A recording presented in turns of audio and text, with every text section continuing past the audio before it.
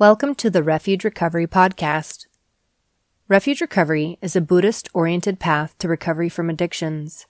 For more information, please visit us at refugerecovery.org. Okay, 1 minute. Welcome, everybody. Thanks for joining me tonight. Sound okay from your side? Good enough? Cool. This says live on YouTube, but it's not live. It's being recorded. We post it later onto YouTube. And just a reminder to everyone, this is not a Refuge Recovery meeting. This is a offering of Refuge Recovery World Services. It's a teacher-led offering where once a month, first Thursday of the month, I share some Buddhist teachings in the role of a Buddhist teacher, which is much different than what we're doing in Refuge Recovery, where we're peer-led in the meetings, and hopefully nobody's playing teacher in meetings, including me. I do my best when at meetings to just be a member and just share from I statements rather than explaining to everybody what the Buddha taught. We're in a series on Thursday nights, the first Thursdays that I started 4 months ago on the heart practices, 4 or 5 months ago. And so we've gone through loving kindness and compassion and appreciation. And we have also done some forgiveness practices on the first Thursday events. And we're at the last one of the year as the calendar year comes to an end. We're on the topic of equanimity. And so I'm going to share some teachings on equanimity, and then we'll have a short meditation and hopefully some time for Q&A. We will have just a 1 hour for class tonight, so we'll be done at 6 p.m. Sometimes I go over, do an hour 15, hour and a half, but tonight I actually only have 1 hour. I have to get to a dinner party, my girlfriend's birthday's dinner party. So I got to get out of here at 6. And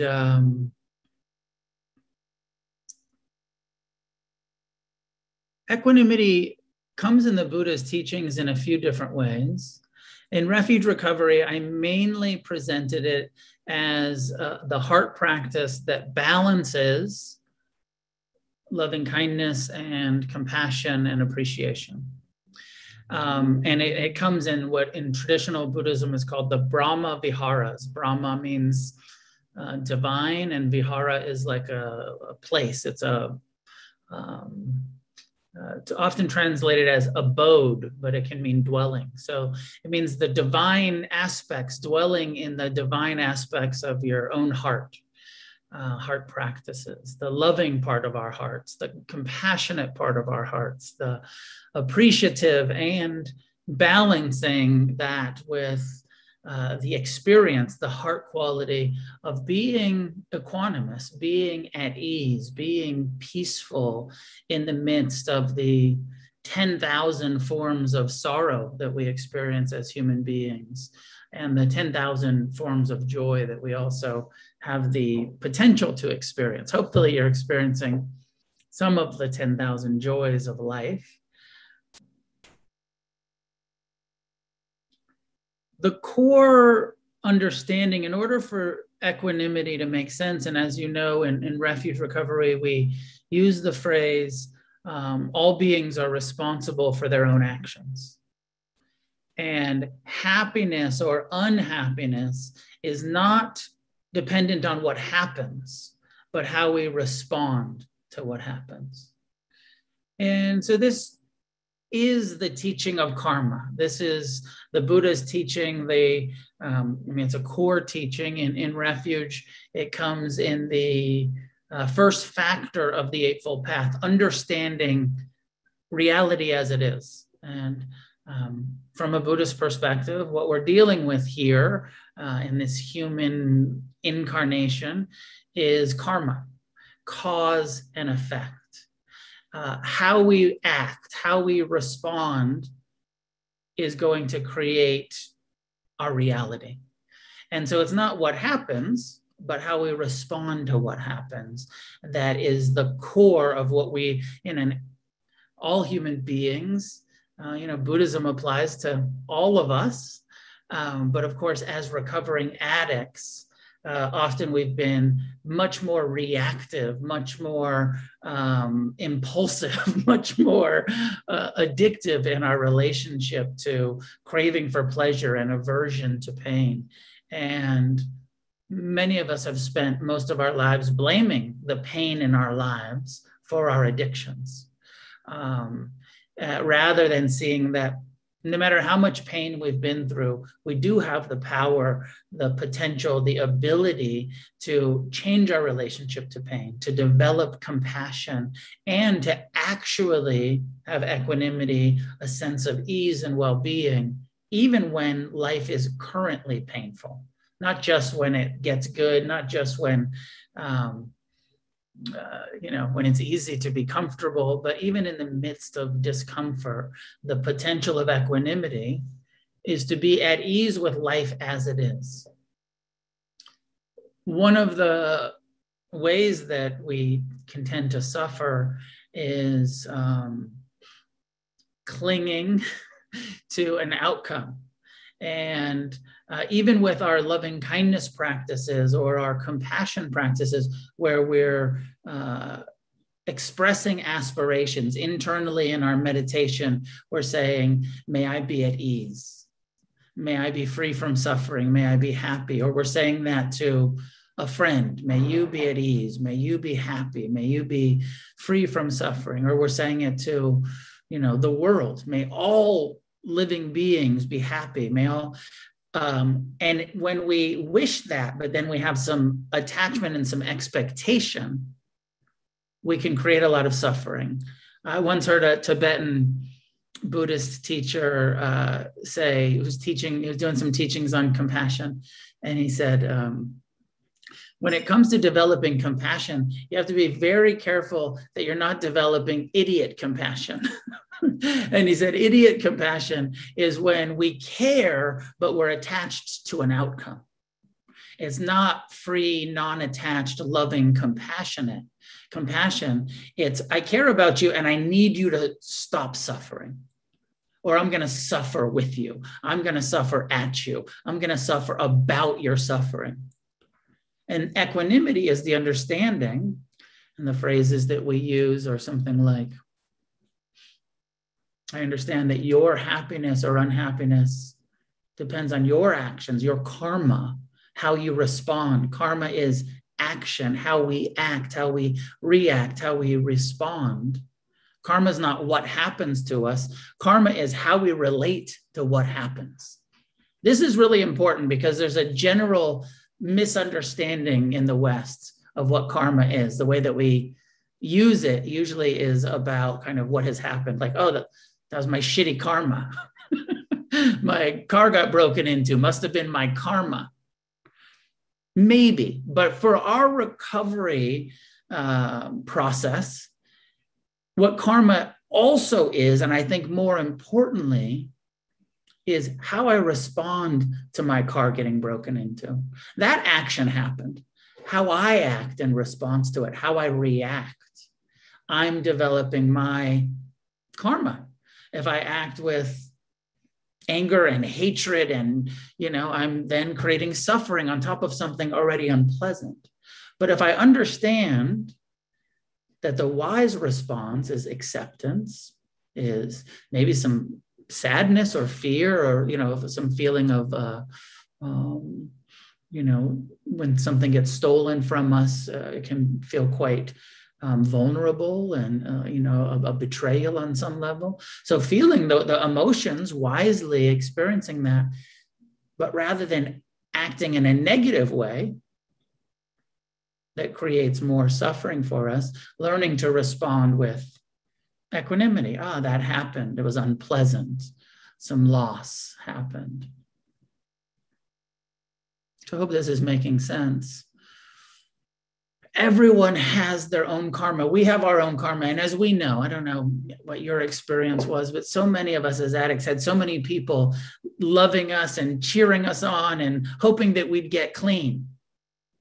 But we couldn't do it for them.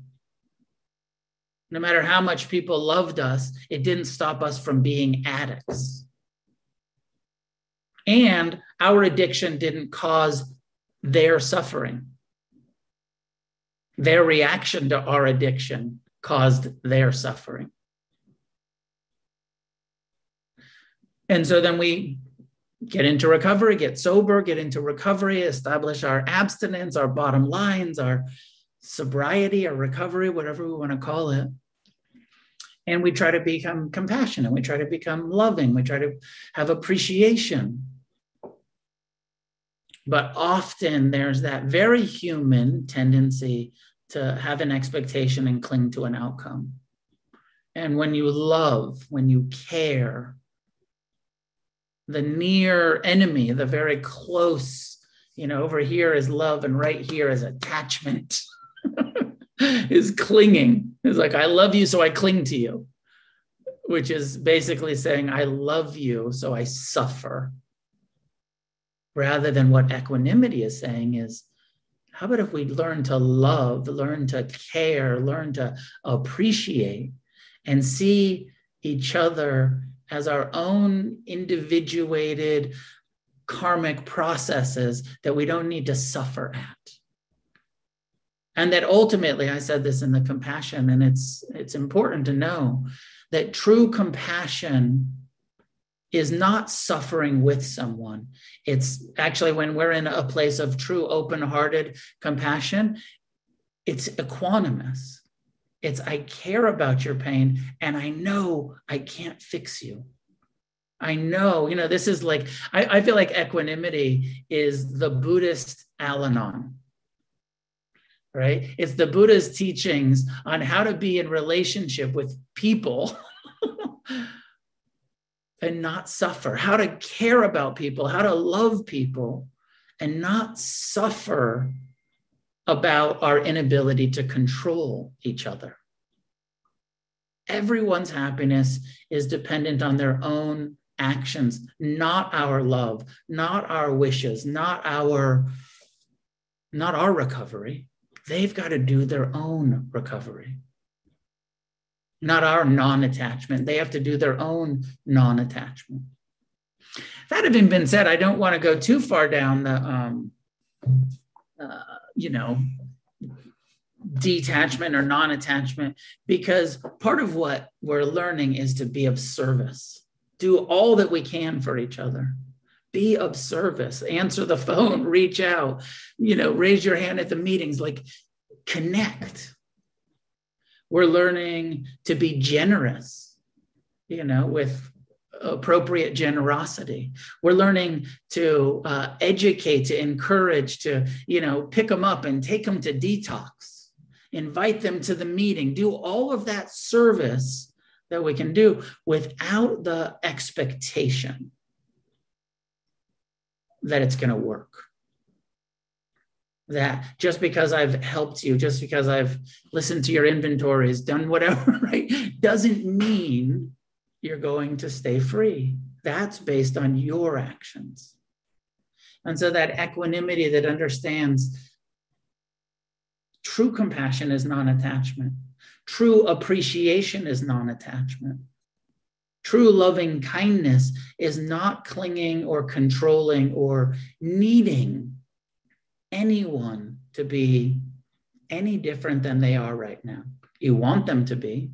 And that difference between, if we look at the Buddha's second noble truth, that all of our suffering, all of our human suffering is caused by craving and clinging. All of it. There's not a time that we can identify where we're suffering about something that we weren't attached to, craving for, clinging to, or, aversion, which is just the same thing. Craving for it to be different than it is.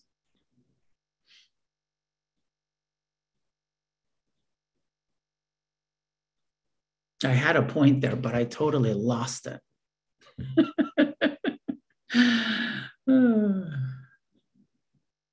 Let me see if it comes back.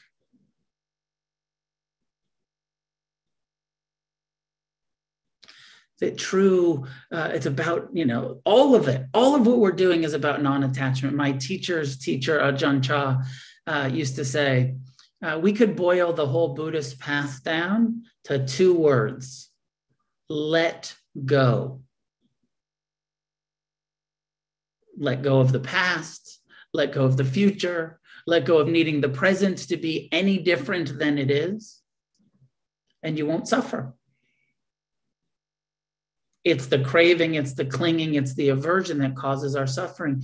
To be equanimous is to be non-attached to whatever is happening, being different than it is, to seeing through that lens of wisdom, that hard experience of wisdom that says, I love the shit out of you, and I know you have your own karma.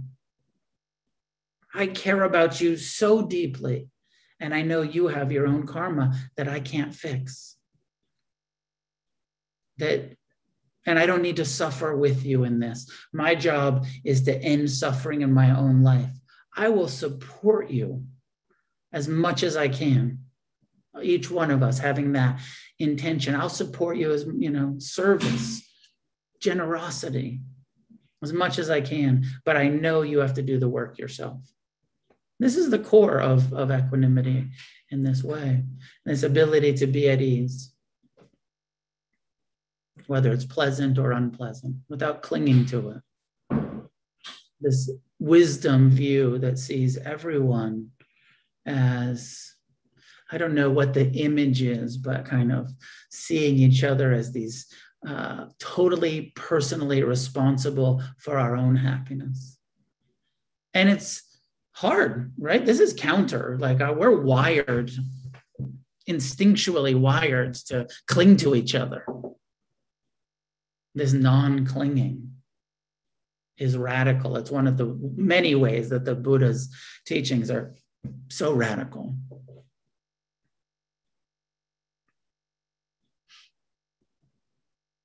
So let's spend a few minutes meditating, maybe a short, 15, 20 minute equanimity meditation.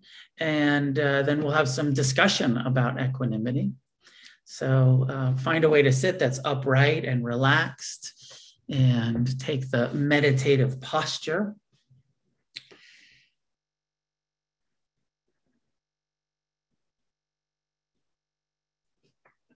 And when you're ready, allow your eyes to be closed.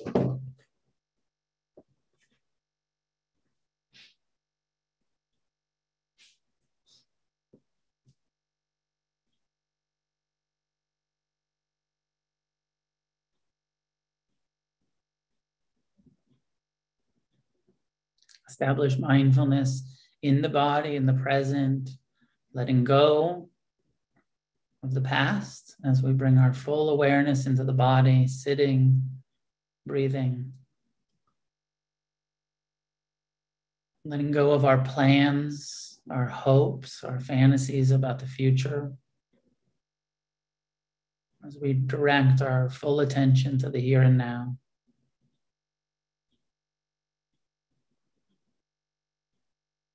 And take a moment to soften, to relax, release any unnecessary tension the body's holding.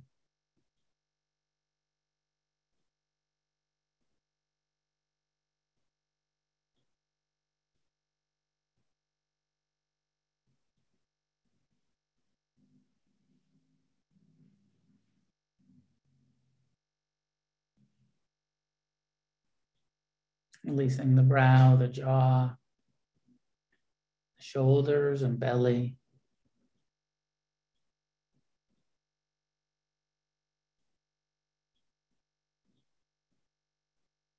Part of equanimity is this radical acceptance of this moment just as it is, without resisting it.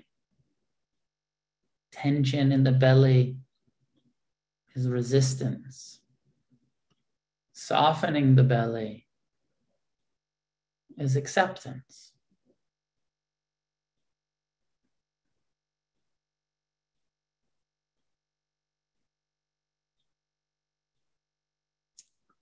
So even if you can't fully soften the belly, just the edges, just whatever you can release, relinquish, let go of in this moment.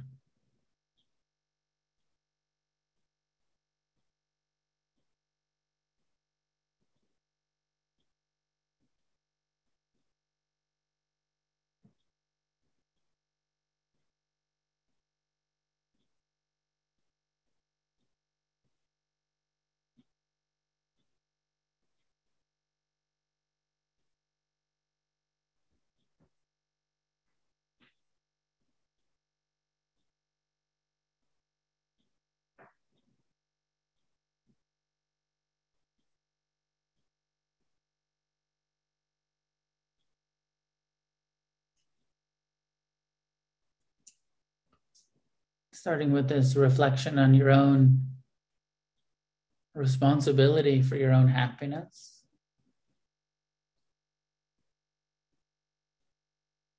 Saying to yourself, I know I'm responsible for my own actions, my karma. Just silently in your own heart,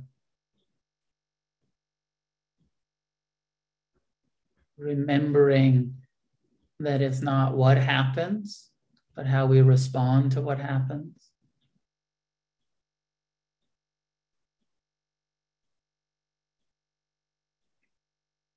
Remembering that pain isn't the cause of unhappiness. That's our resistance, our lack of compassion for pain that causes our suffering, our unhappiness.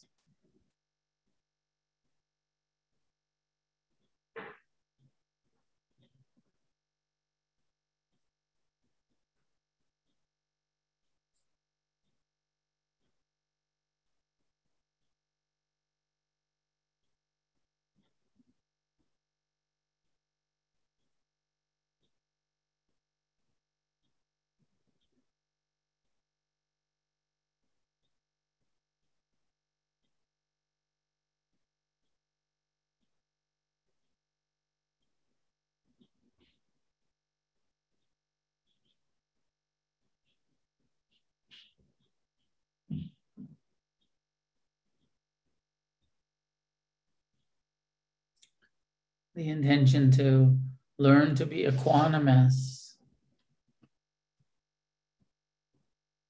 in this mind, in this body, in our process of recovery. May I learn to respond wisely to the unpleasant thoughts, to the cravings, the aversions.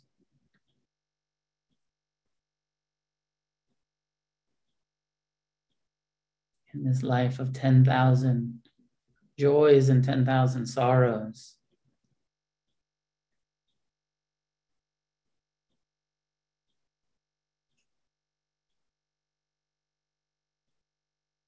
may I respond in such a way that creates ease and peace rather than turmoil and suffering.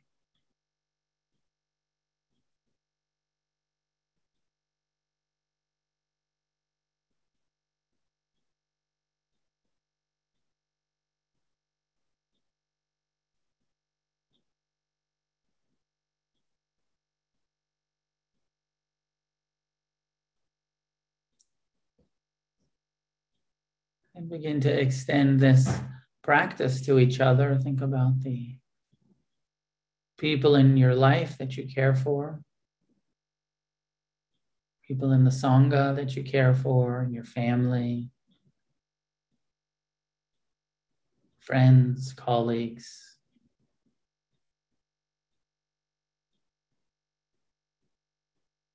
And remind yourself that they have their own karma, that their happiness or unhappiness depends on their actions, not your wishes for them.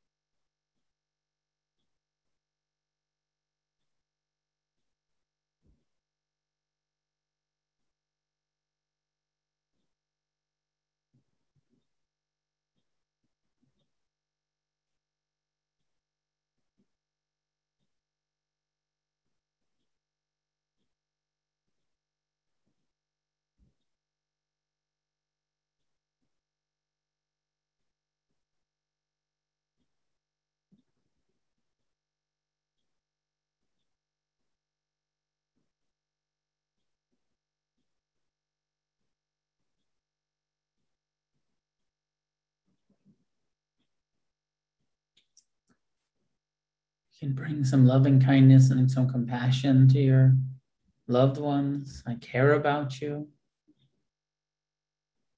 I wish for your happiness and freedom.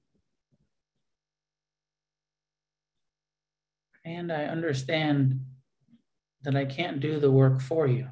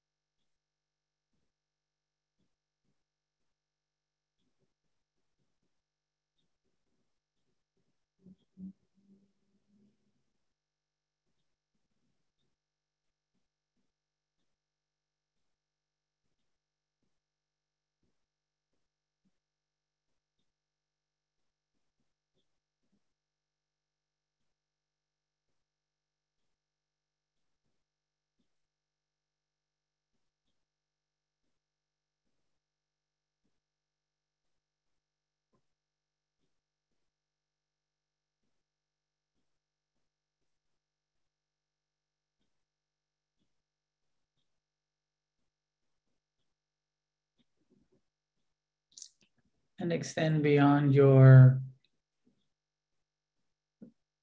known friends and family. Think about the people in your vicinity, in your neighborhood, your town, whether you live in a large city or a rural place. Imagine the people nearby, everyone's seeking happiness. Just reminding ourselves, everyone's creating their own suffering based on how they respond to what's happening. Everyone has the ability to develop wisdom.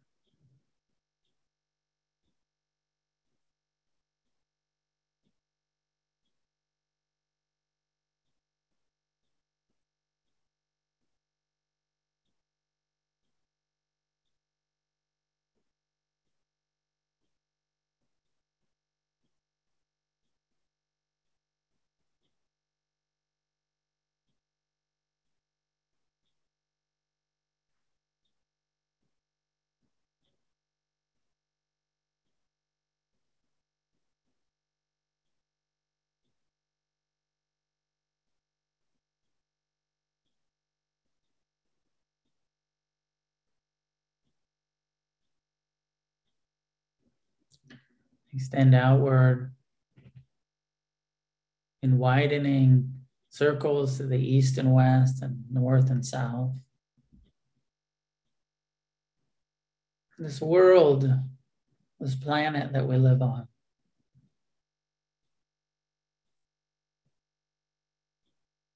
with so much suffering, confusion, just remembering everyone has their own karma, everyone's responsible for their own actions.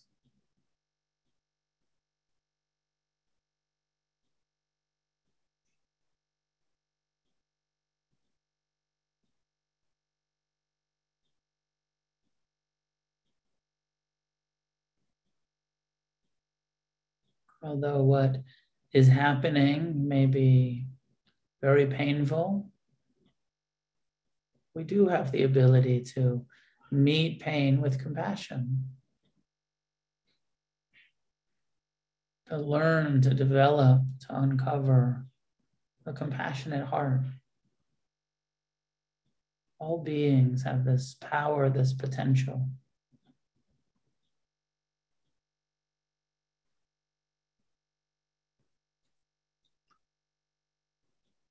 Although what may be happening in some's experience in this moment is incredibly pleasant, pleasurable.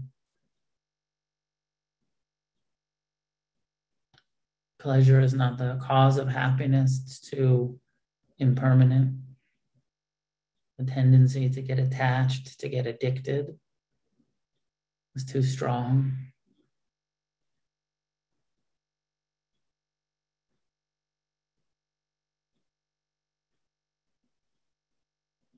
true contentment comes from letting go, understanding the impermanent nature of all things.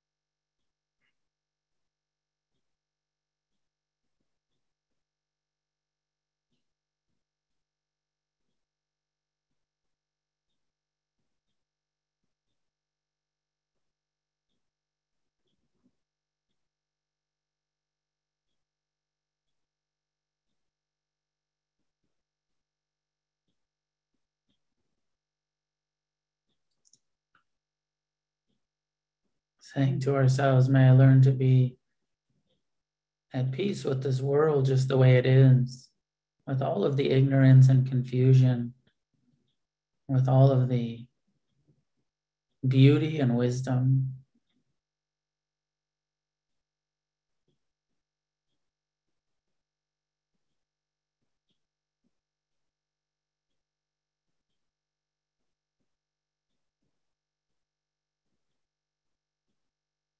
Through compassion and non-attachment, I experience the equanimity of the Buddha, the wise and peaceful heart.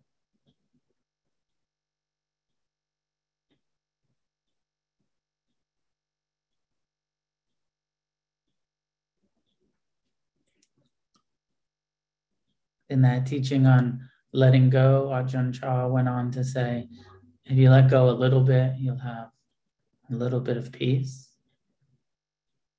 or equanimity. If you let go a lot, you'll have a lot of equanimity.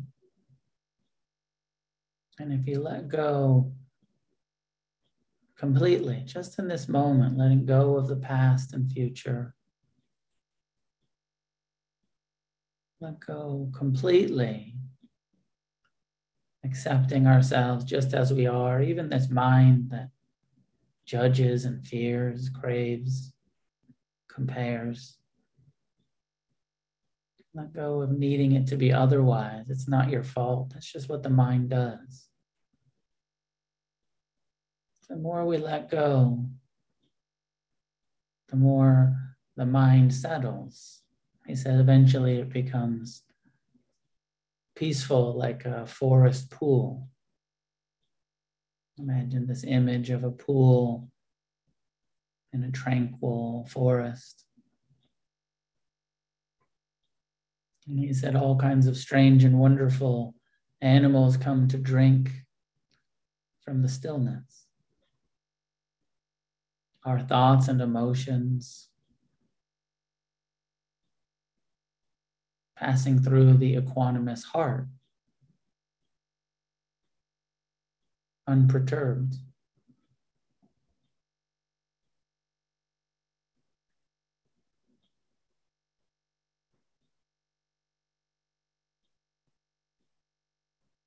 As we remind ourselves that we are totally responsible for our own recovery, our own healing, our own freedom. As we remember that this is true for all living beings. All beings are heirs to their own karma, inheriting their reactions to what's happening.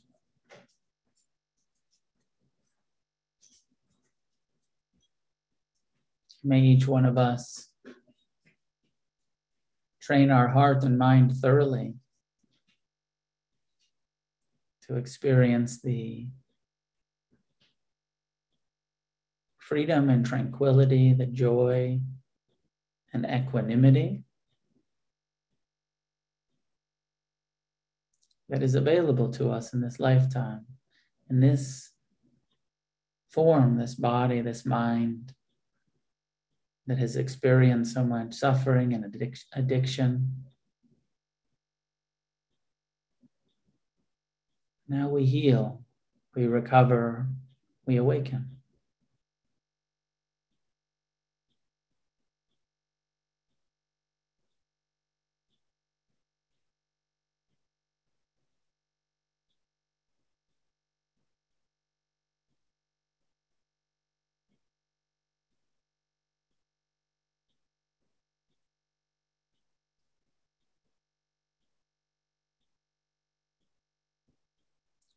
When you're ready, you can allow your eyes to be open, bring attention back to our gathering, our Zoom Sangha gathering tonight.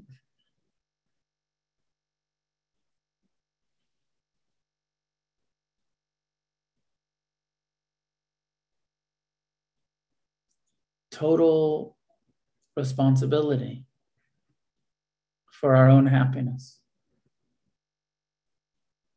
Total non-attachment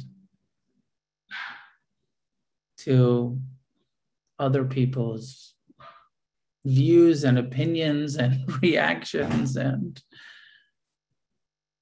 is the goal. And of course, it's an aspirational meditation.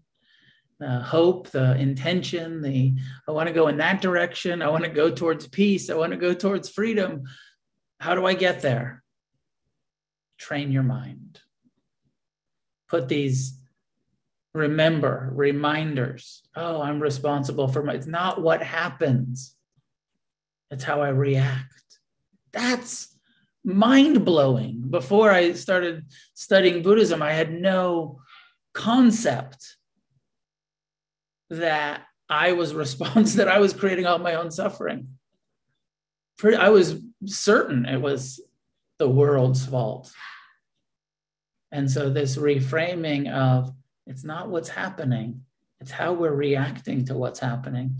And I've seen directly over and over as incredibly difficult things have happened in recovery, the ability to choose a wise response. Not all the time, but more and more ability to choose an equanimous, compassionate, non-resistant, non-adversarial response to life. So some brief reflections on equanimity. And of course, there's much more to it, but I'll leave it there with some openness to your questions, your comments, your clarifications about this aspect of our recovery program and how we balance equanimity. Michael, go ahead and jump in. Thanks a lot, Noah, for that lecture and the meditation. Really cool. I really needed to zone in a little equanimity today, and dealing with people that are difficult in my life, and realizing that it's my reaction to their. I don't have to be pulled into their pain. I love that. I don't have to suffer because they're suffering. But one thing I am curious about is this idea of how to balance equanimity with being of service, like for social justice. I live in a community of humans, and sometimes I don't like the way things are operating structurally, or I want to be involved in changing the way the world is for others. And so I guess that kind of relates to this this term spiritual bypass. I'm sure you've heard of it. So I'm just really curious what your thoughts are around service and the dangers of spiritual bypass. There is a danger here. And, you know, these same teachings on everyone has their own karma have been grossly misused. It was one of the things that the Buddha in his lifetime was fighting against, this racist, sexist system of the caste system. And, you know, where they were saying like, no, it's your karma to be oppressed. And so I love the question because there is a danger here. And it's why we have to put so much focus on compassion, on service, on engagement, our factor on the path of right action, right? Not just this focus on disengagement and detachment, but what are we doing, right? What is the service? What's the action? Political, social engagement. Equanimity is not having an expectation of a certain result. Hopefully we're going to spend our lives giving it away, being engaged, trying to create a positive change in ourselves, in our family, but understanding that no matter how socially, politically, spiritually active we are, we can't make anybody else. We can't take anyone else's ignorance away. We can educate, we can support, we can encourage, we can protect, we can feed people. You know, there's some actions that we can take, but we can't make anybody not be ignorant. We can't make anybody be compassionate. We can't make anybody be non-attached. You know, the core causes of human suffering are internal. So for sure, we can address the external world to the best of our ability, can and should, and it's an engaged part of Refuge. And, you know, rather than, you know, I was really intentional in Refuge, rather than doing the 12-step thing that said just be of service to other alcoholics or other addicts. I said, no, let's be of service. Let's create a positive change on the planet. Service and generosity is, yes, let's help each other. Totally, let's help each other, but not just each other. Let's not be too small-minded about the kind of positive changes we're looking for. But let's also not suffer about our inability to save the planet. Let's not suffer about our inability to stop racism or sexism or homophobia or animal torture or any of the gross forms of ignorance and oppression that abound. Let's address it in whatever ways we can, and let's also not suffer about it, right? This is the Buddha's model. He spoke out against racism and sexism and, you know, did really radical things. He was a political activist in some ways. But his core teaching was we all have to do the work ourselves. How can I inspire people to do the work themselves was his main message, is the way that I hear it. But not let's get so myopic about our own suffering and Buddhism as self-help that fuck the world becomes too, you know, bypass, as Michael's asking, that we get too into, you know, avoidance and bypass. So I hope that's helpful. And it's why we balance equanimity with compassion, with service, with generosity, with action, not just sit back and be at peace with the way things are. Yeah, work hard for a positive change and accept the way things are while continuing to work hard for a positive change. Yeah, thanks, Michael. It's a great question. Dustin, go ahead and jump in. What's up? So I had a question about, this is so great that we're talking about this right now, because it's so apropos to what I'm dealing with. I went to rehab and I was not ready or wanting to go at all, but something happened when I went that like sparked, a new appreciation and desire for life. So my friend who is struggling greatly, I have this feeling like, oh, I just need to get her there and this magic thing will happen to her, and I know I can't force anyone to do anything. And I just wanted to pose this question. I don't know if you even have the answer or if there is an answer, but the wise way to deal with someone that I know I'm probably way too attached to that outcome, but is the wise response, this is something I've been battling with, cutting myself off from this person and letting them find their way and risking losing them forever to death or overdose or whatever? Or is it, keep trying like I've been doing for months now basically trying to force this person to go, and hopes that they'll have this magical white light experience like I had? Well, I mean, I love the question. It's a good question. I think a lot of us have been in this situation. But also, a lot of us have been, as you have, Dustin, probably most of us have been on the other side where people are trying to save us, taking us to rehab, and then we're taking us to detox, and then we're splitting, or taking us to a meeting and we're not ready yet. And so, from your own direct experience that it wasn't until you were ready. Now, you do once in a while hear these stories about how interventions work.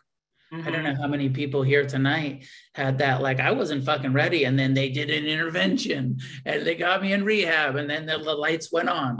Some people, I feel like it's not, it's not like the TV show, the intervention TV show, where it's like in everybody that they do an intervention on. It works sometimes, when you kind of people expressing how much they love us and how much they're afraid. Sometimes it sparks something in us that helps motivate us to save our own lives and to do the work. But most of the time, I continue to subscribe to this view that most of the time people got to be done. Yeah. And unfortunately, the reality is most addicts never get clean. Yeah. Like those of us that, you've had this experience of, being in and out and coming back, and it really sticking this time, and being excited about recovery. And, and so then you want to share that. You're like, I'm so like, this is amazing. Like, recovery is great. Meditation's super cool. And people are like, what the fuck are you talking about? How could meditation be fun? How could not doing drugs be a good idea? Or whatever the addiction is. And, we can all relate because we were there at some point. So we have limited ability. Now, part of your question was, what's the right amount of boundaries? Do we walk away? And, we got to watch out for that binary black and white thinking of like, well, either I'm going to save you or I'm never going to talk to you again. Either you're going to get clean now, or I can't tolerate watching you kill yourself. Sometimes those kind of boundaries help people. But also sometimes, I was talking to someone earlier about, recovery friends that relapse, and, how do you continue, can you carry on a friendship? And I was reflecting on a friend of mine old roommate of mine who was clean for a while, and we were roommates, and I think he had 10 years in recovery, and then he wasn't sober anymore and started drinking and using, and I maintained a friendship with him. It was a more distant friendship. We weren't hanging out all the time because he was doing his thing, but we maintained a friendship. And, 10 years later, he came back to me and he said, I'm done. That shit doesn't work at all. And now he's back in refuge and doing the thing. And part of it is because like I never severed that communication. I was like, I'm here. I love you. I hope you're okay. Or, I know your situation that you're talking about where it's like, it's clear they're not okay. Mm-hmm. But sometimes maintaining that distant, friendly, I'm always here if you want help, rather than trying to force them to get help when they're not ready yet. Super helpful. Yeah. Thank you. Welcome. Alan, go ahead. So you touched a little bit on this earlier, but I wanted to maybe pose a different dynamic. But as a relatively new father, I find myself in a situation where, I'm heavily attached to my child, and really trying to find that balance between equanimity and compassion, really with a child which at some point, right, hasn't developed the awareness really to be responsible for their actions, in the true sense. So just wanted to talk maybe just a little bit of that slightly different perspective on balancing equanimity. 100%. Like it's good for us to remember that our kids have their own karma. Just to remember that, just to see these beings that need love and support and boundaries, and they need all of that parenting, healthy, right? But also, I don't know what a good example is. Maybe that kind of example of, you can tell a kid that the stove is hot, but until they touch it, they're not going to really believe you, right? And then they touch it and they get burned. And then they're like, oh shit, like that's hot. That karma of touching that is ouch. And you see like, oh, kids are going to get hurt. Like we can't bubble wrap our children, right? We can't stop them from experiencing pain. They're going to, just like us, subject to impermanence and, loss. And at some point our children are, in the ideal situation, are going to have to watch us die, their own parents, just like remembering all of that and seeing them as like, this is a person that has taken birth and has signed the contract in this world of impermanence and pain. And I'm going to do all I can to teach them about wisdom and the truth of impermanence and compassion. And, the Buddha said that he thought that what he was teaching could be understood by a 7-year-old. That by the time, so before that, you don't want to too quickly, when your kids are 3 and 4 and they're just developing a sense of self, you don't want to too quickly pull the carpet, from them. But I feel like when my kids were about 5, they started to ask about death. And rather than lying, telling them the truth about death. And, just letting it, normalizing, like, yeah, it's what's happening here. We have this impermanent lifespan, and hopefully we'll have a long, healthy, loving family life. But we don't know. So all of that is ideal. And then I'll tell you, the truth. I feel like it's probably, like my kids are here. My son was just out here a minute ago fucking with me while I was teaching. He wanted something to eat. We're going to dinner in 10 minutes. I will admit that sometimes it's one of the places where I lie. Like if your kid says, are we going to be okay? Or am I going to be okay? Or something like that. Anytime anybody asks you is like, is everything going to be okay? And you say, yes, you're lying. Because we don't fucking know if it's going to be okay or not. So anytime we project and create this like false sense of security for somebody, it's a form of dishonesty. My own feeling is it's a good thing to do for children.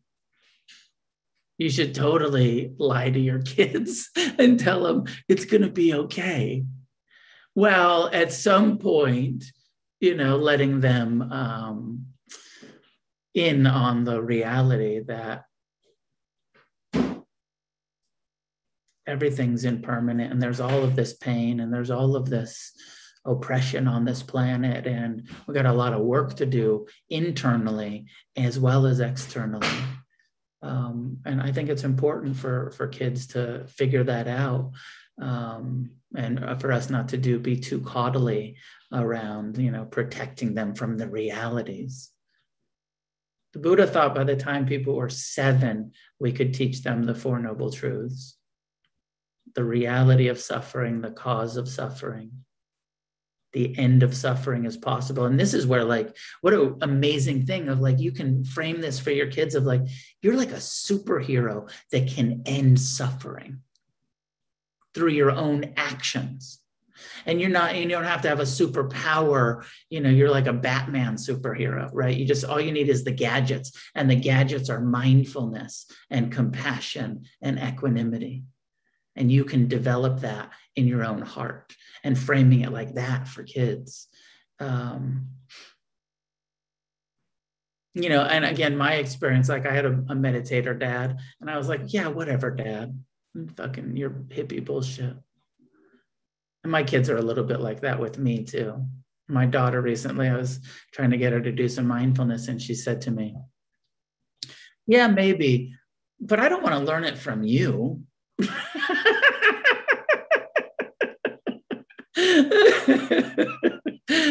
And so we have to get that too, of like, oh yeah, maybe we're not the right person for some of those teachings. I hope that's helpful, Alan. And I'm going to say that Jonathan, and AB, last one, and then I'm going to call it a night. Yeah, cool. Thanks, Noah. I really appreciated what you said about the Al-Anon thing, right? Because, like, the first refuge meeting I went to, however long ago, the meditation was equanimity, and that's the first thing. The first line of the phrase was like, "Oh shit, this is the codependency meditation." And, like, for me, I'd been sober for a few years already, but, like, I've been working on codependency recovery, and it was fucking me up. Like, it was making me crazy, right? Like, whether it was with, my work, I was just an early social worker at the time, and, like, trying to figure that shit out, and, like, sponsoring people and having friends. Like, I have a friend now that we got clean at the same time, but then he relapsed 6 years ago and has been relapsing since. And, like, man, like, I relate to that earlier shit about not knowing what to do about it. And sometimes just, like, feeling like, I need to leave this relationship. But, like, this practice specifically has like equipped me for all of those things, like social work, being in recovery, right? Like, it's been so instrumental. And it's just ironic. Like, this is the first time I've come to, like, this format here with you. And, like, of course, equanimity is a thing. It's just, like, always that thing. It's like, yeah, man, that's what you need. And you're like, it's so important to me. So I don't have a question. I just wanted to say that and share that, and thank you for it. So awesome. You're very welcome, and nice to meet you. Thanks for joining us. And this is very, very important balancing part of our recovery practice, especially when it comes to relationships. And we're all in relationships, and it's all a big relationship, whether you have kids or friends or Sangha, or you have a job, or you leave the house once in a while. It's all relationships. And the more we can see through this wisdom lens, the better. Pleasure to be with you all tonight. This is also recorded. We'll post it later. If you missed the previous loving kindness, compassion, forgiveness talks, they're all on the Refuge Recovery World Services YouTube channel. You can check them out there. And I'm going to skip the first Thursday in January. I was thinking about doing it, but I'm going to be on vacation with my family. And sometimes I'll take an hour and do it, but we're going to be in Costa Rica, and who knows how the cell service will probably be fine, but I might be surfing. I don't know where I'm going to be at 5:00 on vacation. So I'm going to skip it this month, and we'll start again next month in January. We'll start again in February, and really good to see everybody, and see you soon, I hope. Refuge Recovery is freely offered. If you'd like to make a donation to support us, you may do so by following the link in the episode notes. We appreciate your generosity.